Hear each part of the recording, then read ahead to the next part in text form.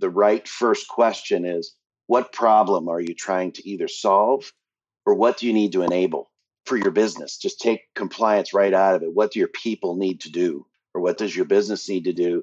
And oftentimes you get a much clearer answer that leads to what I always call the use case. And to your point, that leads to either you're documenting what we've agreed to, you're actually doing it, you're actually capturing and retaining data, or you're proving it with evidence or an audit log or some sort. And oftentimes it's all three that you can present to the customer once they're clear-eyed about what they're trying to solve.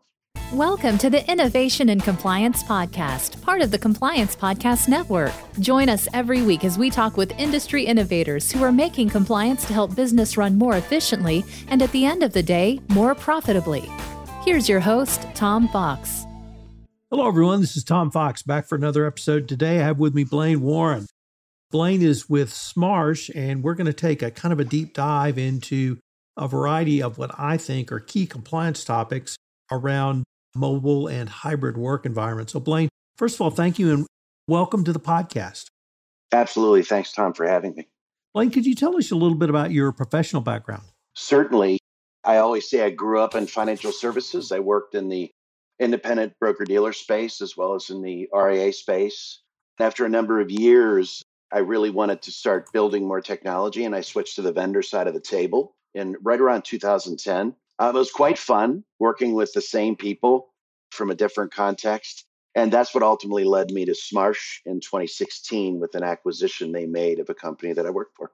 Blaine, one of the reasons I was so intrigued to visit with you is I have heard a journey similar to yours from other folks in the fintech space. The compliance I grew up with was more anti-corruption compliance. And we don't have that type of journey. Typically, you start on one side or the other and you stay there. There's some crossover, but really very little. And what I find so intriguing about your space and fintech is you get the benefit of someone who is a practitioner in financial services, a customer perhaps, and then moves over to use those experiences to help drive products, create greater innovation. And I don't know how to bring that type of mindset into my people, as I call them. But we really don't have that in the ABC space. So I'm always intrigued when I can visit someone like yourself who has really been on both sides of the equation and has used both sides of the equation to inform the work you do and make either a better product or better services. So could you tell us your current role at Smarsh? Certainly, Vice President of Product. And I own what we call the capture portfolio of Smarsh, which is all the ways that we get data for customers to get that into either one of our archives or other downstream systems. So I'd like to turn to mobility in the hybrid work environment. And one of the key things the regulators have told us literally over the past 2 years is when your risks change, you need to reassess those risks and manage the new risks differently. And I can't think of a bigger change than work from home, return to the office, and hybrid work environment. They present different risks. Although people seem to think, well, we're just working. How can the risks have changed? So we're now in the hybrid work environment, and there are obviously a number of challenges associated with that environment. But I'd first like to focus on mobility. And what are the three key factors you see as compliance challenges in this environment? Ironically, it is kind of it's a trio of challenges that an organization needs to solve.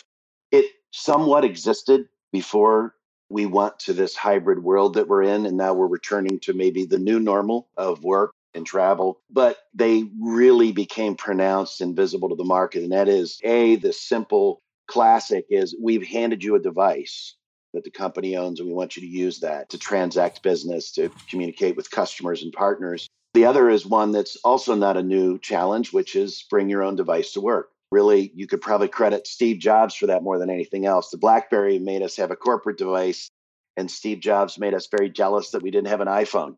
And suddenly BYOD became a material factor. And the third really accelerated during the last 2.5 years, which is consumer applications.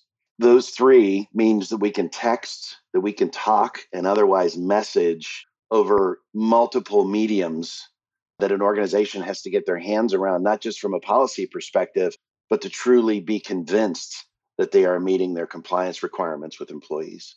I'm a lawyer by professional training, and we're taught in law school to think, read, and write and argue in threes. So you have hit my sweet spot, and I'm going to take that and run with it because I'd like to turn to the regulatory landscape. And this has been one of the biggest challenges for compliance professionals.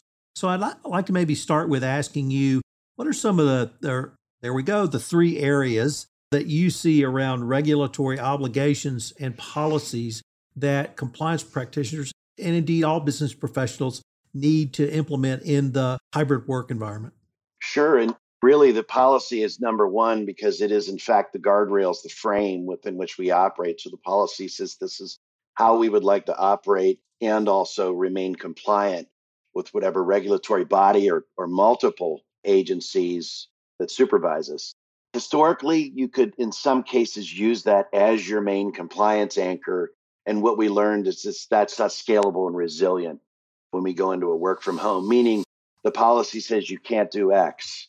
Once we were put into this scenario where we had to make work successful from our bedroom, from our kitchen, not from an office, not with all of our normal tools, we used whatever communication medium we could to make that possible. So quickly it became apparent that while the policy is the anchor, we have to have a layer of process and technology to make that complete. So it's really your policy, how you're going to manage that data that is compliant in nature, and then how you're going to prove that you either have it from a retention perspective or that you supervise it. So let me take that last phrase because you've talked about, or you just mentioned, prove do you have it. And I'm going to rephrase it because when I talk about compliance programs, I say these are the three most important concepts: document, document, document. You don't have it documented, in the government's eyes, it never happened. And that can be your policy and procedure. That can be how you effectuate your policy as in procedure. And that can be your record storage retention or other evidence that your policies and procedures are indeed actually working effectively. So just spot on again. But the struggle that I have in talking to many folks is the regulators have made clear exactly what you said. You have to have policies and procedures. You have to retain, you have to present that information or documentation if a regulator comes knocking. But in the realm of business efficiency, mobile work tools, whether they're apps, iPhones, smartphones, or other, can be incredibly useful. So many companies struggle with what's the right balance, and how do you begin to have that discussion with a client or a customer? The key is finding out what they need to enable.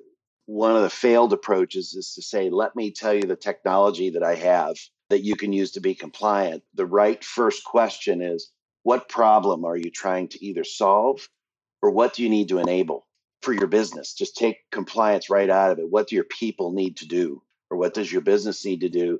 And oftentimes you get a much clearer answer that leads to what I always call the use case. And to your point, that leads to either you're documenting what we've agreed to, you're actually doing it, you're actually capturing and retaining data, or you're proving it with evidence or an audit log or some sort.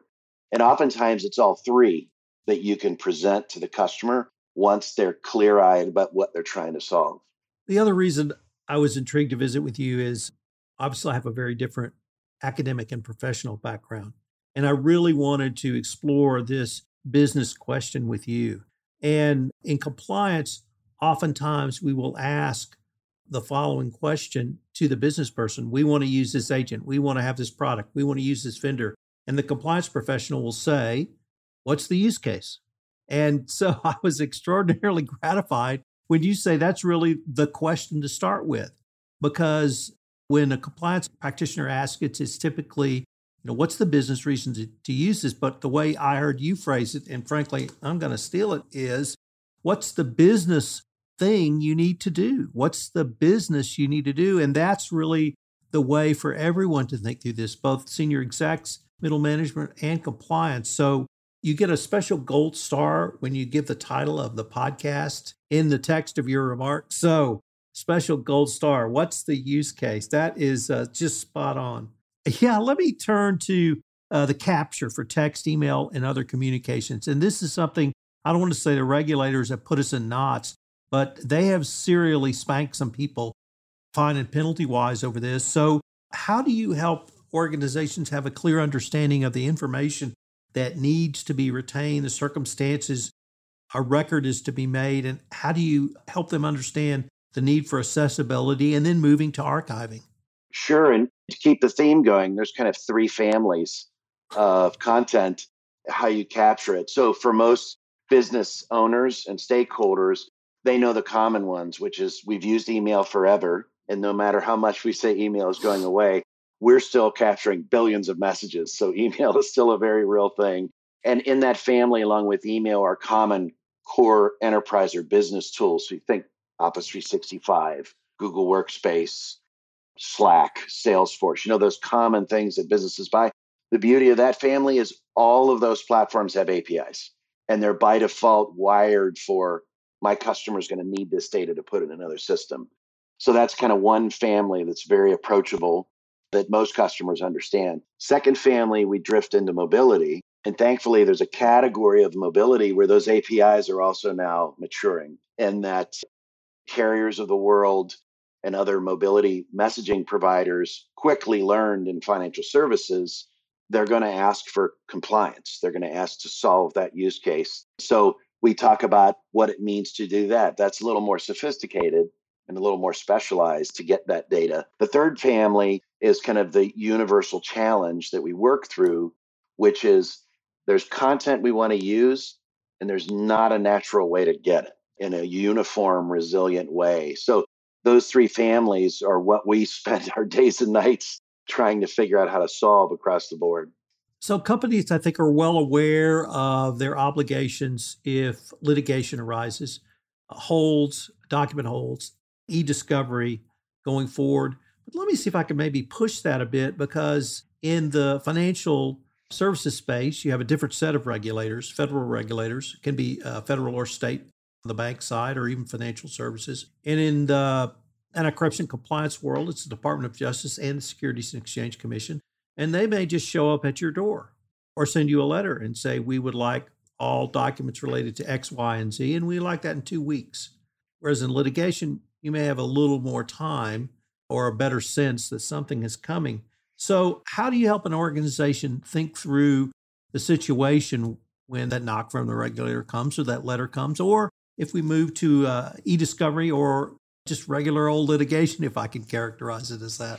Sure. The key is making sure you've got what you approve as a business has a path to, a system that could be the archive, that could be a data platform, but a way for you to get all of the data you could be asked to produce, and then a uniform way for you to set the retention on that. Because, of course, as we know, the rules are never simple. So different retention for different kinds of data or different scenarios, advertising versus customer communications and so forth. We want to make sure that we have it and that the customer controls the retention so they can meet their need. Because the most important thing is when that moment strikes and they need to go in and either build a case from a discovery perspective, or they simply need to create an ad hoc search and say, I need March 1st through March 13th for this group, for this content, and I need it exported now for review to a downstream system. That needs to be ready. You need to be able to react to that, because to your point, the ask could be tomorrow, next week, next month. And so we want to make sure that the data is accessible and that they can facilitate getting it out of the system. Let me pick up on that phrase, you need to be ready, because once again, that unfortunately is not a phrase that we often hear. We do hear them talk about, well, we have a policy, we have a procedure, we have an archive, and we're going to follow that. But the point you raise of we need to be ready, can or should clients or customers actually test that? Should you prepare for that eventuality, whether it's a regulator or a litigation event? How do you help someone, or how do you counsel someone on that phrase, you need to be ready? A great example is even in the modern era with cloud native technology and the way that things can operate in real time, we still, as most companies do, from tabletop exercises to real world exercises, we walk through things like data breach, disaster recovery, platform outage, or restoration. We have to exercise through those just like a sports team getting ready for the game to make sure we know our roles and our response time. And I actually, in conversations with customers, will say you should search and or query your platform on a regular basis so you know how to do that. That's an easier thing for a large organization because they often have very specific operational requirements to do that daily or weekly, I think it would be hugely beneficial for a couple of times a year test for the smaller organizations that may not have that daily demand to understand, well, how would I do a sophisticated search and retrieve this great data that I've been able to capture and get it out of the system? Would not hurt to do what I call a tabletop exercise, which is simulating the act of going through the event. So what are some of the ways that you and Smarsh recommend to capture or archive communication, such as email, text messaging, social media, or other? Sure. So the fundamentals are the easiest to solve. So email and or business communications that are used widely, like Office 365, they're actually quite straightforward to enable for a customer to make sure that they can capture all the content coming into the system. When you get down to kind of the second family that I talked about prior, so we're talking about social media communications, mobile communications, those you want to plan for, because usually each of the sources that you go to has a different way to get the data. So we try to facilitate making that easier when someone needs to capture a wide set of data.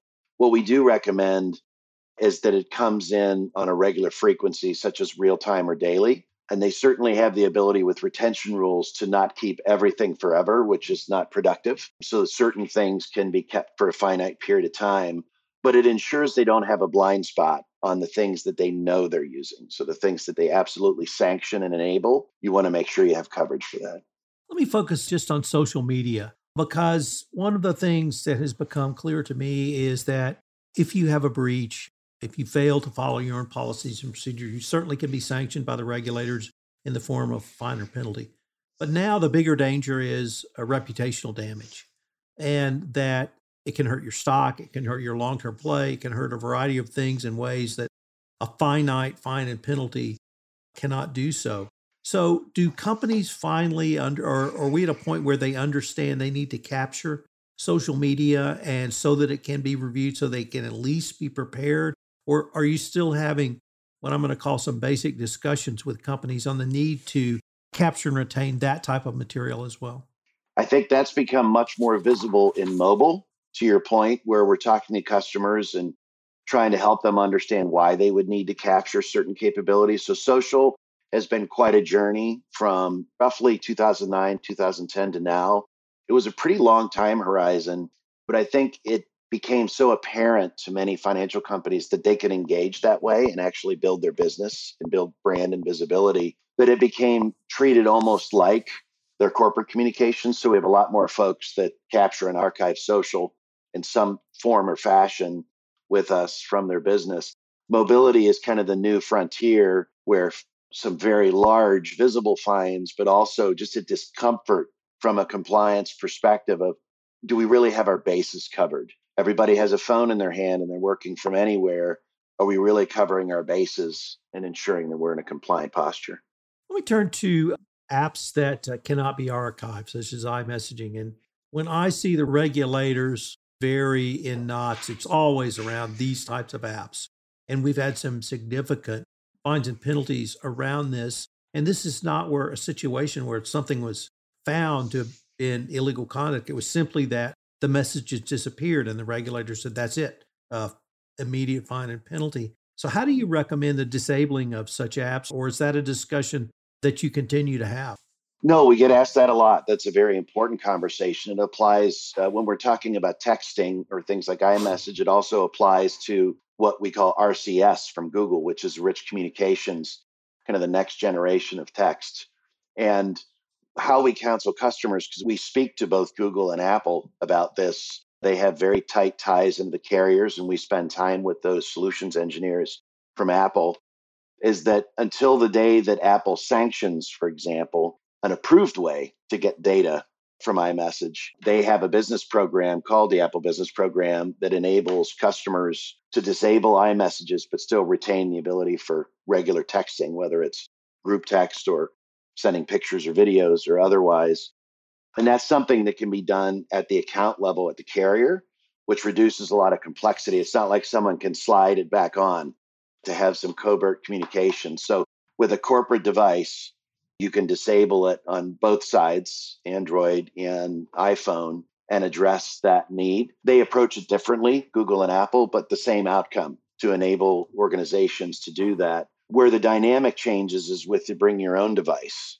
And that is where many organizations will go to a provider that adds an app that has its own phone number that goes on my personal device that I use for Smarsh, which is my personal iPhone. I also have a Smarsh number, and that's where I transact phone calls and business from for Smarsh, and they can supervise it without seeing the rest of my phone. And that's an important aspect for what we call the BYOD, or bring your own device side. And that really segues into what I wanted to explore next with you, particularly in the context of privacy and security. I think what I heard you describe was containerization. And I was wondering if you could really expand on that. And once again, is this a conversation you're having with clients, with customers? Is it something they're beginning to understand? Because I see a lot of regulatory push around this issue. It's a big deal. I mean, it's right to ask about it because containerization and kind of mobile device management, even with the BYOD device, is not limited to just the largest companies in the world. There's many tools that you can use in a small organization to just simply deliver apps that you need each employee to have so that they can use those apps and they can be added and removed safely without touching the phone. So the privacy wall is, we're going to give you these 3 apps in this container. You can use those. We can manage those, but we're not looking at your personal email, your texting, or your other use of your personal device. That's critical just from a standard norms, but it's also even more critical when we start thinking about GDPR or the various privacy laws that are emerging in the United States that are similar to GDPR. Could you detail for us some of the key policies you've advocated for monitoring encryption and employee use of BYOD? Sure. The common one is to put an app with a phone number on the phone because it immediately creates kind of a comfort layer between employee and company. And it's really for both sides. I know that I can use my phone and make phone calls however I wish. But when I open the container, I open the app on my phone, I'm doing business. And Smarsh, has the right to supervise and manage that. And what's amazing now with technology, of course, makes this so much more straightforward because you can literally just get rid of that app without damaging the phone. In the old days, it was a little tougher. If we go back 10, 15 years, this was a real challenge. And I think that's what has helped perpetuate BYOD is the comfort of I can give my employee a container they need to work, and I don't have to infringe upon the rest of their device. We talked at some length throughout this podcast about the regulatory aspect and potential regulators fine, but what about mobile data leakage? And this could lead to, once again, a category of damages, not fine or penalty, but could be as great. So how do you help counsel or help a client or company understand that concept? It goes back to those use cases again. Corporate devices, it's cut and dry. We can monitor those, meaning we, the organization owns the data and they're able to see everything on a corporate device. And that goes to things like data leakage or ethical walls if they're trying to create frameworks within which employees can operate. When you go to BYOD, you want that container to be reliable.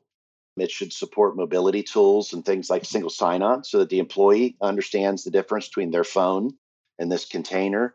And then the third is actually the policies and the tools you use to handle consumer apps, because we again see that movement to WhatsApp, WeChat, Signal, Telegram. You need to have an answer for that as well to enable an employee to have a business use of that app on their device that can be supervised, that's separate from their personal, which you would, of course, never want to link up to business connectivity. So I think I now know the answer to the next question I wanted to pose to you, because it seems like it's going to be, what's the use case? But how do organizations determine which tools they should be allowing? There's a couple of mixes, and it can actually be geo-specific. So best example I can give you is there are organizations that might have a strong footprint in the US, and they're handing out, name the carrier, AT&T, T-Mobile, Verizon, et cetera. They're handing out devices. Here's your corporate phone. In Europe, they may be using WhatsApp Business. And in Asia, they may be using WeChat or Telegram. So based on understanding what they're trying to solve, how they communicate, and what models they support, the larger the organization, you usually go from one use case to 2 to all 3, depending on the size of the organization. And that discussion helps us basically enable us to say to them, here is the way you solve these use cases.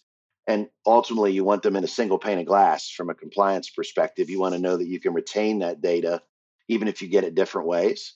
And you want to be able to view it in a common context and not in three separate silos. One of the things about some of the recent enforcement actions have been tools that individual employees were using that were either prohibited by their company policies or not approved, but their managers or senior execs didn't know the employees were using them. So how do you advocate companies ensure their employees both know which tools are approved and then, more importantly, ensure that they're not using them? There's a little bit of work for an organization to do that, right? Especially in the modern era with hybrid. It starts with what you are going to sanction. So your policies enable you to say, here's all of the communications mediums and methods that we empower you with, train you on, and equip you with is one layer. Their policy has to also have the don't list or the no list, which is these are things we cannot do. Whether they say we cannot do them at this time until we have a solution, or we simply won't use these or sanction these. That's kind of step one. But as we've seen from recent regulatory rulings, you're going to have to test and audit that. You're going to have to do some sampling. And it's not as simple as just data.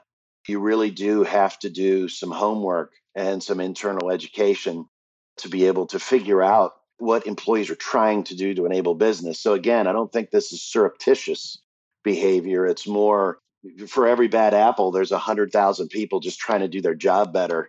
And I think that's where companies have to balance is we've empowered you to do X, don't do Y, and Z is how do we make sure X and Y are happening? So one of the things I have observed in the compliance world is when the government speaks either through an announcement or an enforcement action, that tends to get attention and that will incentivize or move companies to better enforce policies. Is that something you are seeing in your space as well? Yeah, I mean, certainly the organizations talk to each other in financial services. So they absolutely, how are you solving this? Even they could be fierce competitors, but those CIOs and CTOs are getting together and going, how in the heck are you solving this? Because we have the same problem. They really do compare notes. And oftentimes they're using different organizations to solve it, trying to figure out who does it best. And so that's, again, why we always start with the business problem, because you can't always be selling from that perspective. You have to be able to also be counseling, right? Be giving some guidance on how to get things done. So that's key to getting them in a position to be able to react so that when that federal notice comes out based on risk, or when a regulator comes out with guidance or new recommendations or policy, or worse, when they come out with a shot heard around the world fine, that's a very big triggering action for organizations to do that quick inspection. Glenn, unfortunately, we are near the end of our time for this episode, but I was wondering if our listeners wanted any more information on yourself, the topics we've talked all about, or Smarsh, what would be the best way for them to find out? A great way to start is the website because it's very broad and wide as to what the topics we've been talking about. But I'd also encourage you either take a look at the Smarsh LinkedIn or even snag me on LinkedIn, and we'll be able to catch up and answer some questions if there are any. Well, Blaine, I wanted to thank you. This has been an incredibly informative podcast, and I look forward to continuing this conversation. Thanks so much, Tom. If you want to stay up to date on the latest innovations in compliance and help your business run more efficiently, subscribe to this podcast and help spread the word by leaving a review.